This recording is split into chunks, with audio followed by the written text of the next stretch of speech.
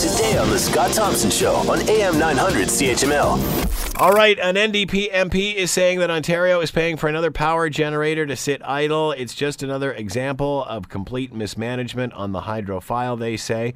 Why is the province leaving some power generators idle while it continues to move on, signing more of these deals? To talk more about all of this, Parker Gallant is with us, Vice President of Wind Concerns Ontario. He is with us now. So what are your thoughts on this latest coming out of the NDP? Well, I'm not surprised. In fact, Glenn Thibeault, the Minister of Energy, issued a directive, I think it was late last year, instructing IESO, the Independent Electricity System Operator, to try to get out of some of those old gas contracts that were coming up for their end of life. These are contracts that were signed by both the NDP and Liberal parties when they were in power in Ontario back in the late 80s, early 90s. So the contracts are starting to expire. And what Mr. Thibeault has asked is if they can get them closed off early, in other words, settled and closed down, that's a good thing. So he's given instructions to that effect to IESO. But back in 2010, when Brad Dogood was the Minister of Energy, he was telling the opposite. He was telling IESO to go out, or the Ontario Power Authority then before it merged, to go out and try to renew those contracts on different terms. But those contracts are what are known as take or pay, right? So we have to take the power, so it's regarded as baseload power. And so I think there's an effort there to maybe keep some of them on, but they'll only produce power whenever we really need it, which will be very infrequent.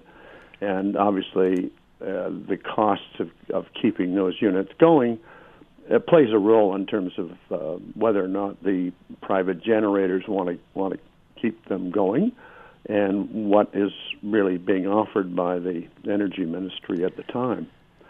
So there's a lot at play here, and yeah, it does seem kind of funny that we're closing down plants when we're still signing contracts to take on new ones. That seems to be unclear with the Liberals. They say they've slowed down. They say they're renegotiating. What are they doing? Are they re-signing? Are we still building more capacity when we're shutting plants down?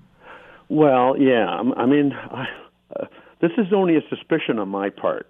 But, of course, we layered on the cap and trade starting as of January the 1st of this year, right? So we're paying taxes, and those taxes for the cap and trade are reputedly to try to get our emissions targets down, to get our emissions lower. How can we get our emissions lower? Well, we can shut down some of these gas plants because they do produce emissions, right? So maybe in March or April, because I think the Iroquois Falls one is only... They've asked them to shut it for 4 months. They're going to go back and talk to them afterwards in April, I think it is, and perhaps restart them.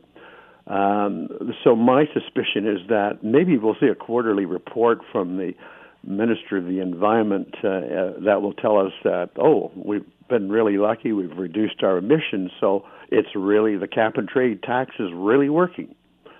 That's a suspicion on my part. Wow. I think it's worth thinking about. Want to hear more? Download the podcast on iTunes or Google Play and listen to The Scott Thompson Show weekdays from noon to 3 on AM 900 CHML.